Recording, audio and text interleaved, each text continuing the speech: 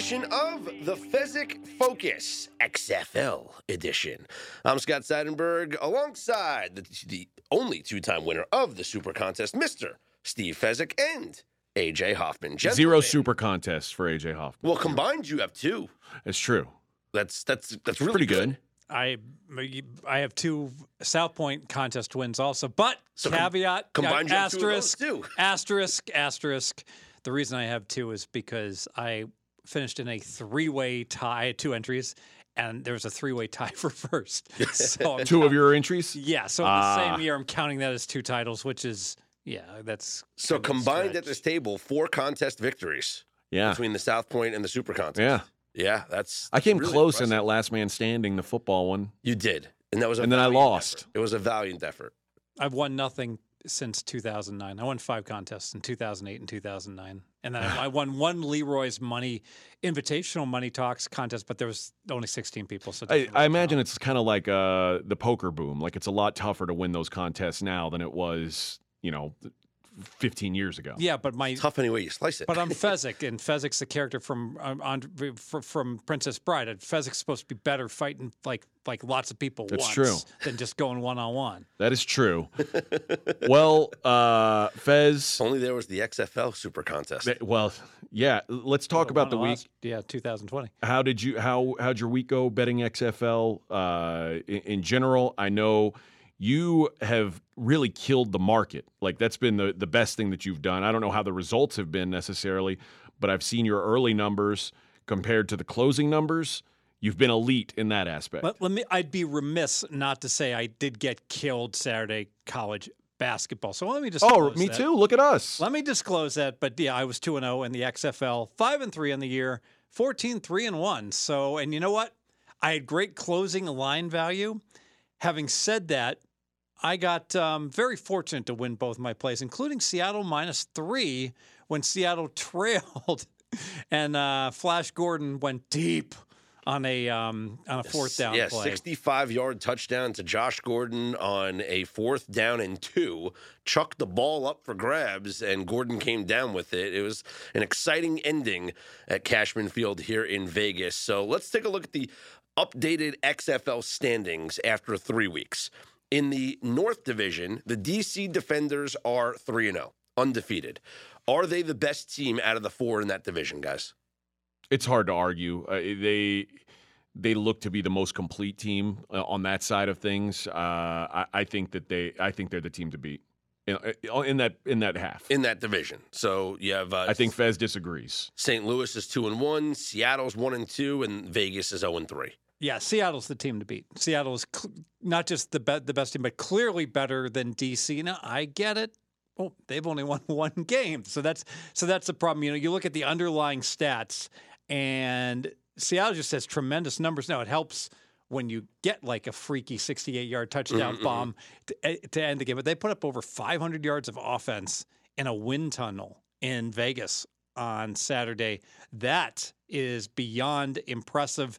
I will say this: if DiNucci keeps fumbling every third drive, you know why they won this game? Because DiNucci, his fumble went out of bounds, so they were able to retain possession. Yes. Did you feel, looking back to week 1, and obviously lots changed since then, but did you feel like it wasn't a clean win for the Defenders when they beat the Sea Dragons? Weird game. They were down 10, and they got that ugly pick 6 that got thrown that turned the tide in the third quarter. Yes. Okay.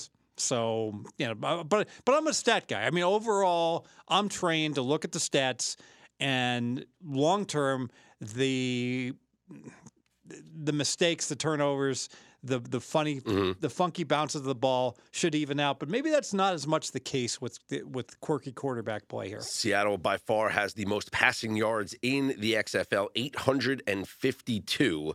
The Houston Roughnecks next at 692 passing yards.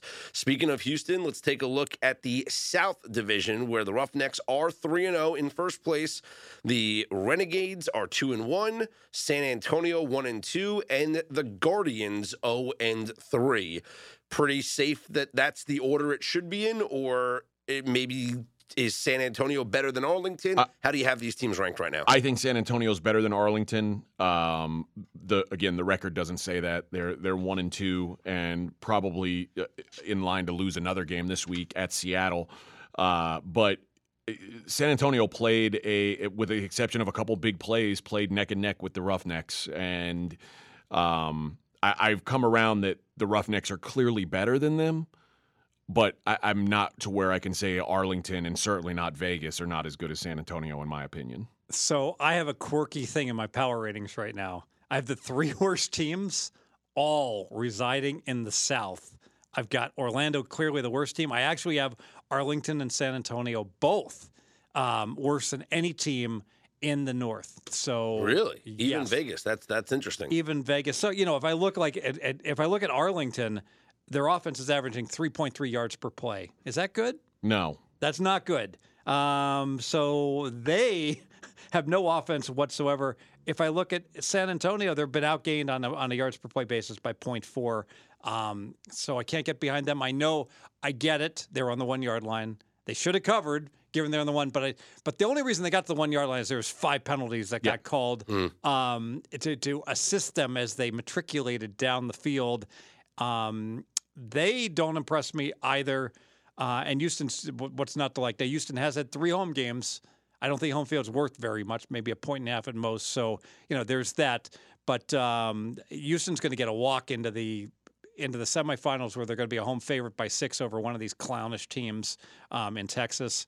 So Houston looking good to make the finals. Very happy with my plus 350 Houston futures bet. They look really good. Yeah, right now Houston is plus 250. They're the second favorite behind D.C., who is plus 225 to win the whole thing. You mentioned Arlington being one of the bottom teams, especially in yards per play. They have the fewest passing yards and the fewest rushing yards. And this was a team that you thought might have actually had the advantage because they have the fewest, the least travel amongst all of these teams, because after home games, they stay home. And then after road games, they just come home. This is a good point. So as the season progresses, all these Texas teams should have a fatigue advantage versus especially Seattle, Vegas, and somewhat D.C. You would think Arlington especially, because it's their home stadium. That's where everyone's practicing. Yes, so every other team has to travel at least 8 weeks, and Arlington only has to travel 5. Yes. It's interesting the way that it works out, and we'll see what we're looking at here for this week's schedule, where I feel like as the season progresses and there's separation between these teams, we're starting to see larger spreads. Would you agree with that, Fez? I think it's to be determined. Okay. Because we had no idea who was good to start. So week 1, everybody was the 3-point favorite because we couldn't go past that point. Now we know Orlando is god-awful. But we do have the best against the worst this week, and the spread on that game is only 8. So, with Houston and Orlando. So think about this. If that spread's only 8. Up to 8.5 now. That won't continue, that movement on the my numbers, which have been impeccable in terms of the close, we're basically all these numbers are closing where I make the number. Doesn't necessarily work out that way, but I only make. Let me see. Yeah, I only make Houston a 6-point favorite in this game. So I'm not eager to back Orlando and their dysfunctionality. So you saw what happened with the quarterbacks. Orlando had 3 quarterbacks. All right. The kid from Florida State, Francois, apparently has been delegated to the bench. So Paxton Lynch has become the de facto starter because Normandy, there was an issue with a missing playbook that found its ways into opponents' hands. This is very. Did you see this? It reminded me of the Brady Bunch episode where Greg Brady's playbook disappears to the rival team. Well, now let me defend him for a minute here, and I don't know anything else about this story besides the headlines that I read about Normandy's playbook getting in the hands of an opposing team. But they're all practicing at the same place. Mm-hmm. It's very easy for a playbook to go in the hands of somebody else. You're all in the same stadium. I think that's a great point. I think it's much more likely that Normandy his playbook went missing. All right, then he gave it to why? I mean, think about why would you give your playbook to an opponent? Well, I do think Marcia gave that to her boyfriend on purpose. To screw Greg. Well, Greg dangled it out the fake playbook out there, if you recall, and then he called. He felt so guilty that he'd given the fake playbook that he called the guy and let him know. And that spread on that game moved dramatically based upon that information. Bad intel. Here's my question: I don't know. I haven't been around the XFL, at least this iteration of it, at all. But do these guys not have iPads? I don't know if that's in the Rock's budget. I mean, are they really carrying around paper playbooks? Who knows? Maybe it is a team-issued iPad. Maybe I'd have to assume that they've got electronic playbooks. I have a question. All these quarterbacks in every league, they've got the little wristbands with the cheat sheet. Is it that hard? That's your job. I mean, can you put that much information on a wristband?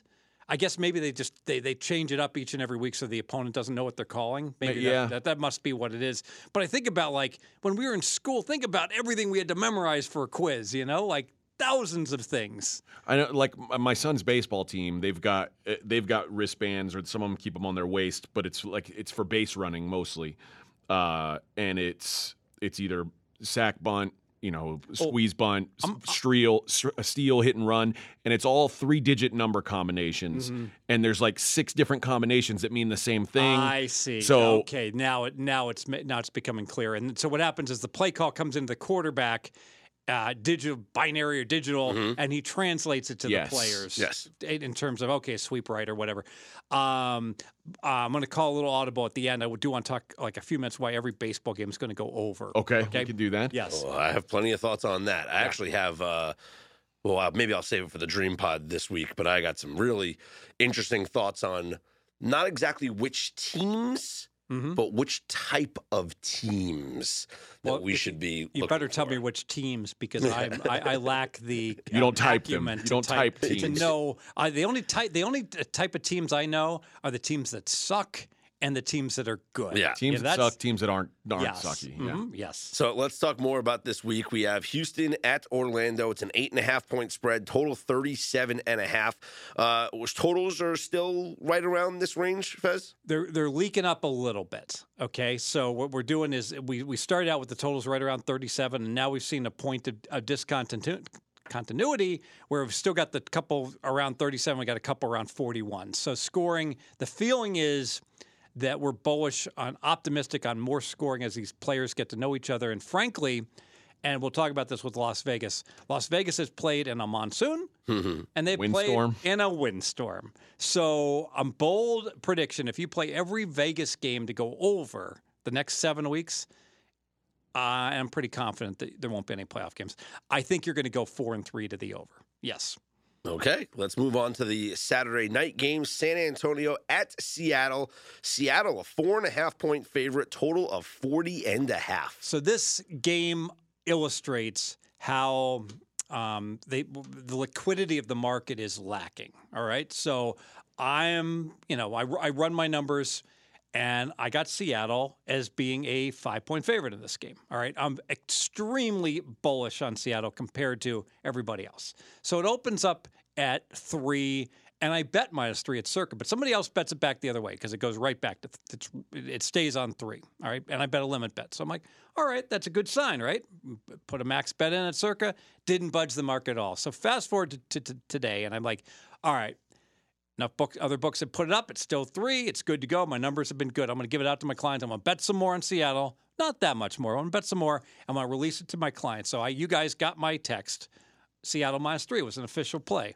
But by the time I went and checked instantaneously after I got your text, it was already 3.5. It didn't last long at all. It was instantaneous. It was within 50 seconds of my release. Bang, bang, bong. There were 6 books that had 3, and they were all at 3.5. No, correction, that's not correct. 2 of them were at 4 already. So this is a case almost like this cannot be just my influence. Someone is following me that is betting big and or is giving, recirculating these to other people because it just bypassed 3.5. I mean, think about it. How often would you ever see an NFL spread go 3, to 4. Yeah. Without kicking around a while at -3 late at $1.25. Yeah. Yes, I mean, it doesn't happen absent, injury information. But like this game alone, I talk about Seattle being so much better than some of these other teams. Well, home field's not worth very much, and Seattle's laying 4.5 now against that San Antonio team. So clearly the market is in agreement right now, or maybe I just am the market on a Monday, and we'll see what it does now. Yes. On Sunday, Arlington is at St. Louis, and the Battlehawks of St. Louis are 4-point favorites. And I believe, correct me if I'm wrong, is this the first home game for St. Louis? It is, and we feel that St. Louis is going to have a really, really good home field advantage. By all accounts, they had massive attendance numbers the last time the XFL rolled around. They miss football. They miss Ricky Prohl. They miss Kurt Warner. Is Ricky Prohl's like son or brother in this league? He is. He's phenomenal. He's like like I would pick him up as an NFL team. But his son Austin Prohl, who plays for Seattle. Yes. Seattle's got some good ball players. No defense. The bottom line here is I don't want to go against what's going to be a big Seattle home field advantage. Arlington cannot move the ball on offense. St. Louis is going to get their points with McCarron at quarterback. I just hope they show more of Catherine Webb. But I could only lean towards St. Louis in this game. You said something there. Seattle's got a ton of good playmakers, no defense. You think they're the best team in the league? No, Houston's the best team.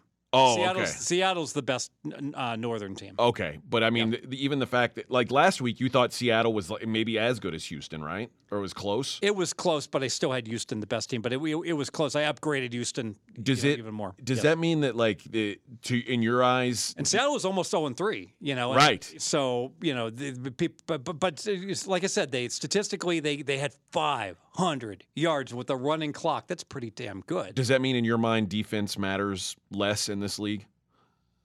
That's a great question. Because in the NFL, we know offense matters more than defense.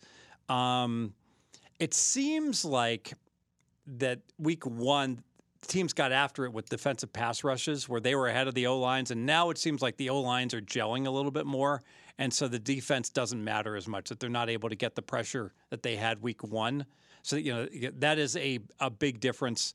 And the quarterback's getting more familiarity, with their wide receivers. And let's face it, if you just have one playmaker at wide receiver, he has such an advantage. Yeah. And he knows if he can put up big numbers as far as the incentive, that path to the NFL is right there. I'll make a bold case, like the 3 best wide receivers in the XFL should catch on with an NFL team, right? You can't probably. I mean, at this point, it's like at least a practice squad. At least you get an opportunity to try out. Do we know if there's rules that hold them to a contract or something? Or I imagine it'd be really difficult to. It's a feeder league, so okay. So I'm sure that the promotion in the NFL is built in slam dunk. Yes. Yeah. And by the way, Austin Prohl plays for St. Louis, just like his dad. So there you go. Sorry, I knew that. Yeah. Oh, I knew that. I messed it up. You said it with such emphasis. I know. I was like, I got to be honest. Like with these players, with these coaches, it's all a little fuzzy. Even the nicknames. And I'm watching every game. Yes. Let's go to the nightcap on Sunday. Vegas taking on DC in our nation's capital. The Defenders, 6-point favorites. The total 40.5. Yeah, so I only made this game 3.5, but this is an example. When I made it, I was like, I don't really believe that. That Vegas is just doing things that I don't like. Their coaching staff constantly complaining about the refs. They've been snake bit with stuff going against them where they've been right there to win the games. But DC certainly looks like the better team, and DC probably has a 2-point home field advantage. It did open 7. I grabbed 7. I said, well, 7's too good. And then it got to 6, and I was like, nah, not going to bet it again. And now it's sitting at 6. I will predict it does come down. Remember, with these totals being lower, although this total is a 40, 6 points is a lot of points. Well, as you said, your numbers have been pretty right on more often than not. What's your power ratings make this game? So my power ratings, if I give DC 2 for home field, it's 4. Power ratings would make it 4. And one thing that I'm trying to grasp is this whole, being able to go for it 4th and 15. Does that help the underdog? I'm not so sure because we haven't seen it happen yet where a team tries that 4th and 15 in the fourth quarter. They score the backdoor, they get within the number, and then they go for it that 4th and 15, and now they fail, and the other team gets the ball in field goal range and kicks a field goal to cover, regardless. As far as the funky distributions, I know someone bought a half point onto the 5 in this league, and I was thinking to myself, if there's one point spread that doesn't matter, it's 5. And the reason being, I'm thinking about this. So if you score late to go down and you're down 6 points, you're going for 3 every time. All right. So you're never going to land on 5.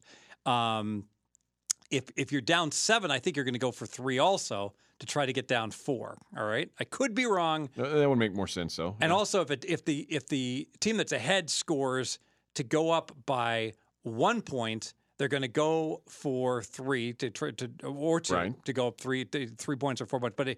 But if they're up, if they go up by 3, all right, they're only going to go for 1 because they're going to try to go up. They're going to try to go up by 4, so a field goal doesn't tie them late. So you're never going to see a team up 3 go for a 2-point conversion. That would make no. That's a good point. They might go for a 3-point conversion. All right, like if there's 5 minutes left, but they're never going to go for a 2-point conversion. So 5 is like the deadest of them all. Don't buy a half point onto the 5. If someone's asking you to buy the half point onto the 5, contact them. Don't you think that even in a league like this, there's no buying a half point off of anything because there really is no key numbers. 3 is still more important. You're sure, right. Yes, yes. But with the 1 point, 2 point, 3 point conversions.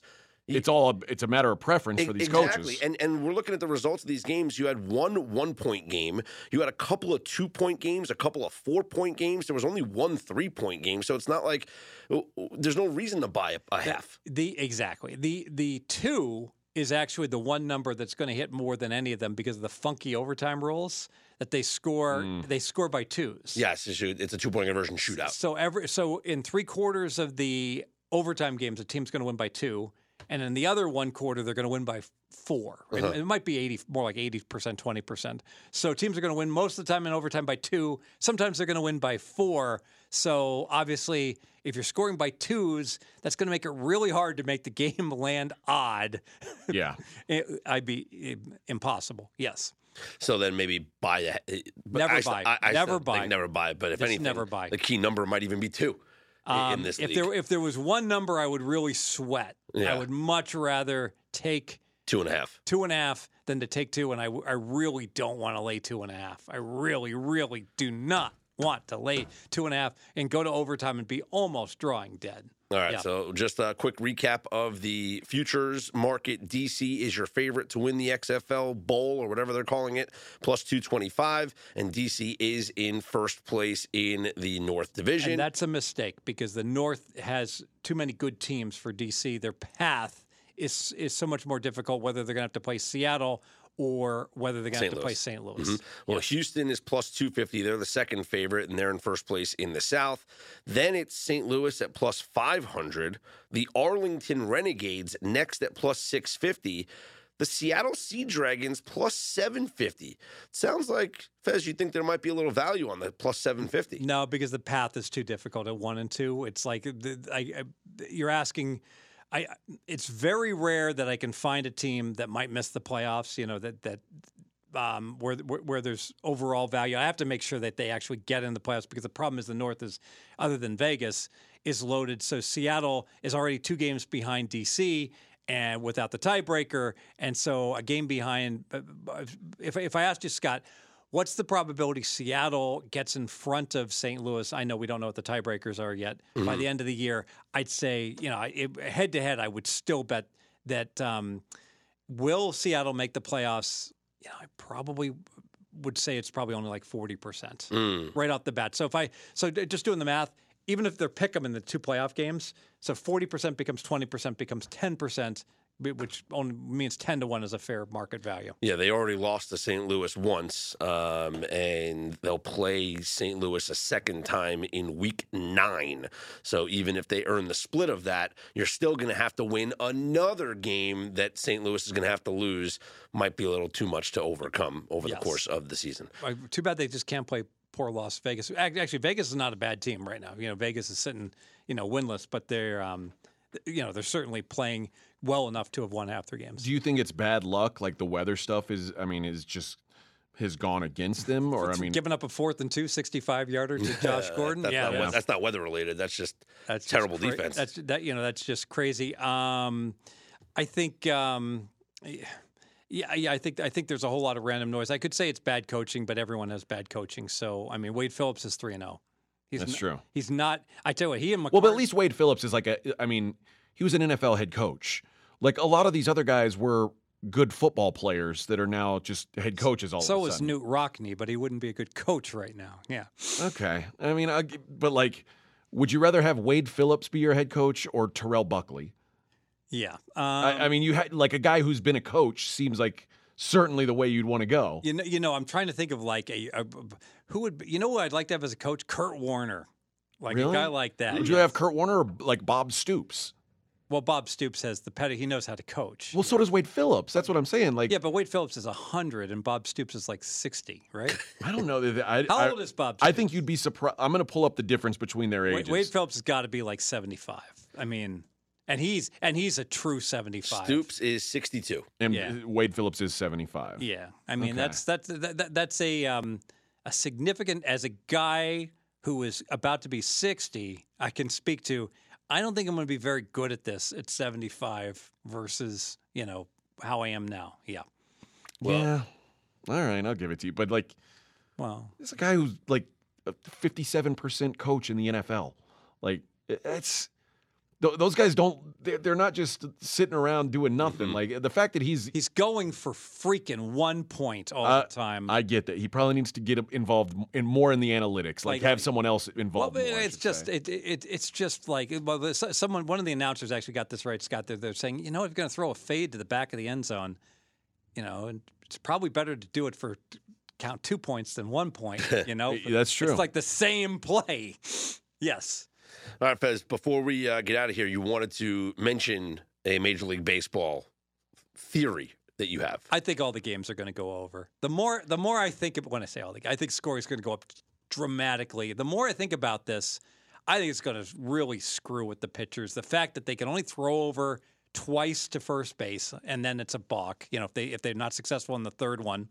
The fact that they've got to, that pitch clock, tick. Mm-hmm. They're the ones staring at the pitch clock, right? They're the ones the batters just. The batter has to be in the box with 8 seconds though left, right? But else they get the strike called on them. But right, and they're only allowed one timeout. But this is crazy. They actually get a timeout per at bat. That's ludicrous. Yes. Well, Max Scherzer the other day, Max is playing chess while everyone's playing chess. I did see the Scherzer thing. He held the ball. He got into his set. Right off the bat, within 1-2 seconds. And then he held the ball. And as the clock ticked from 20 seconds down to whatever, the batter called time. Now, Max knew that was his only timeout that he called. And so Max got ready, set. And as soon as he stepped into the box, delivered a fastball. So this is strong. What Scherzer is doing, because the batter can't call time again. What Scherzer is doing is he's saying to himself, well, I know when I'm going to pitch. Yeah. And the batter doesn't. And I guess what we're saying, well, a pitcher could have always done that. But had he done this in prior years, after 3 seconds, the batter's like, I keep stepping out. Yes. So the guy batter keeps calling time and stepping out. But I would say if there was a 30-second clock, I think it would be an enormous advantage for the pitcher. Tick, tick, tick, tick. I'll just wait, and then I'll surprise him. But it's such a quick pitch clock. Mm-hmm. Like you said, the batter's got to be there within 8. So the pitcher only has 7 seconds to deliver the pitch. I mean, it's not like it's an eternity where. And last time I checked, throwing a pitch is not like snapping a ball. Where you can take a team by surprise. It's like you can kind of see, okay, he's starting his windup, his delivery, right? It's not going to be a shock. So and most pitchers aren't going to do what Scherzer does. I just think once I'm the batter, I'm in the box, I'm ready to go. And the pitcher's like, I'm staring at that stupid clock. Yeah. It's got to be a distraction. Did you see what the Red Sox did shifting on Joey Gallo? Not allowed to shift.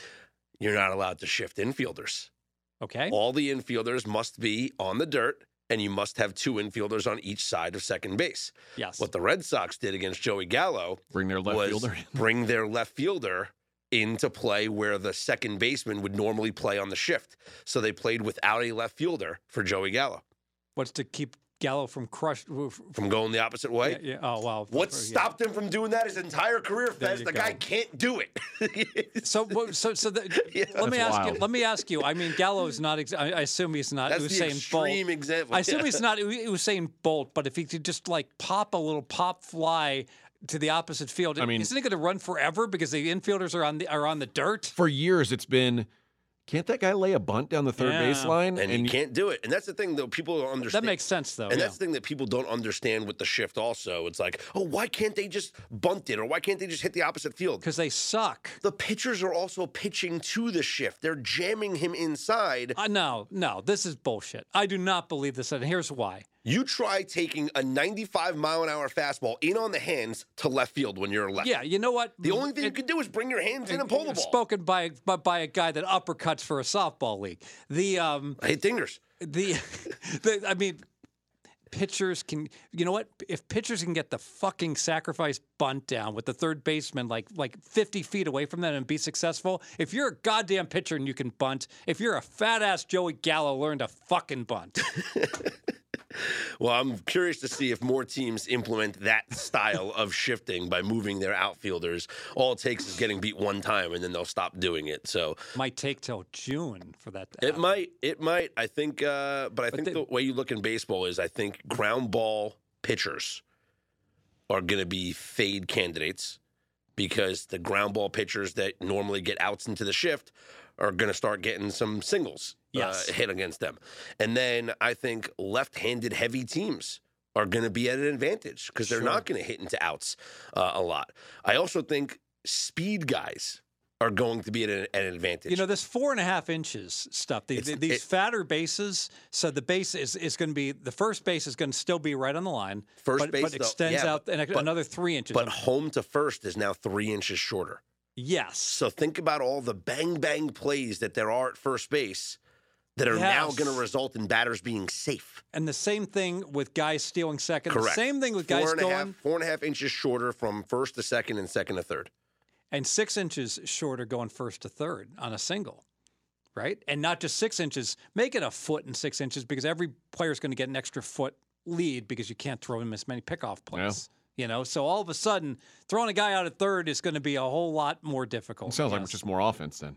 Yes. And I'm curious to see if the books over-adjust early on or don't adjust at all early on. I don't think they're going to adjust at all. So they're still going to post like the 7.5s and the 8s and the 8.5s. Games are going to go 9.5, 10. Then there might be like an extreme over-adjustment where they're posting 10.5s, and then you have to start hitting the unders. I really think so, yes.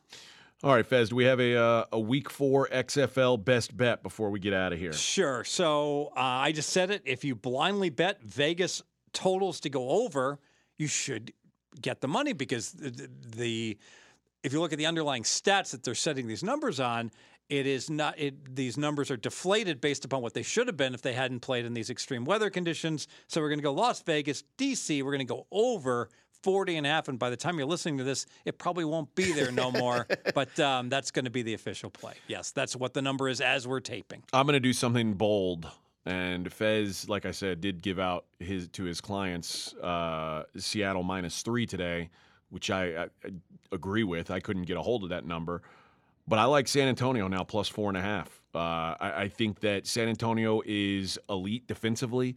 I think San Antonio's sitting at 1-2. You look at them and you say, 1-2. Ugh. Remember, they're the team that got the crazy comeback pulled on them by the Battlehawks in Week 1. They were playing with the Texans the Roughnecks this entire game. I think they can hang with them defensively. It's a defense versus offense matchup, certainly.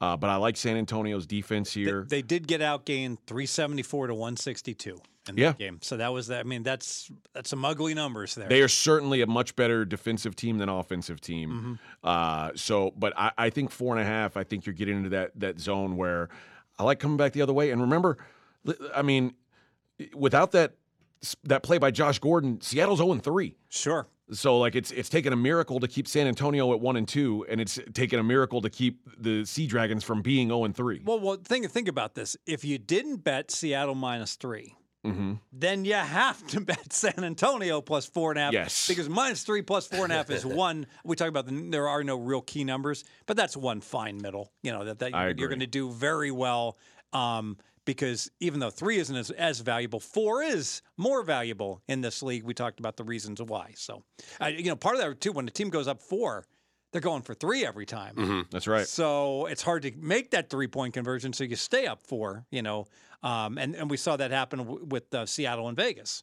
When they went. When Seattle did go up by 4 after the Josh Gordon play, they did go for 3 and they failed. Tremendous point.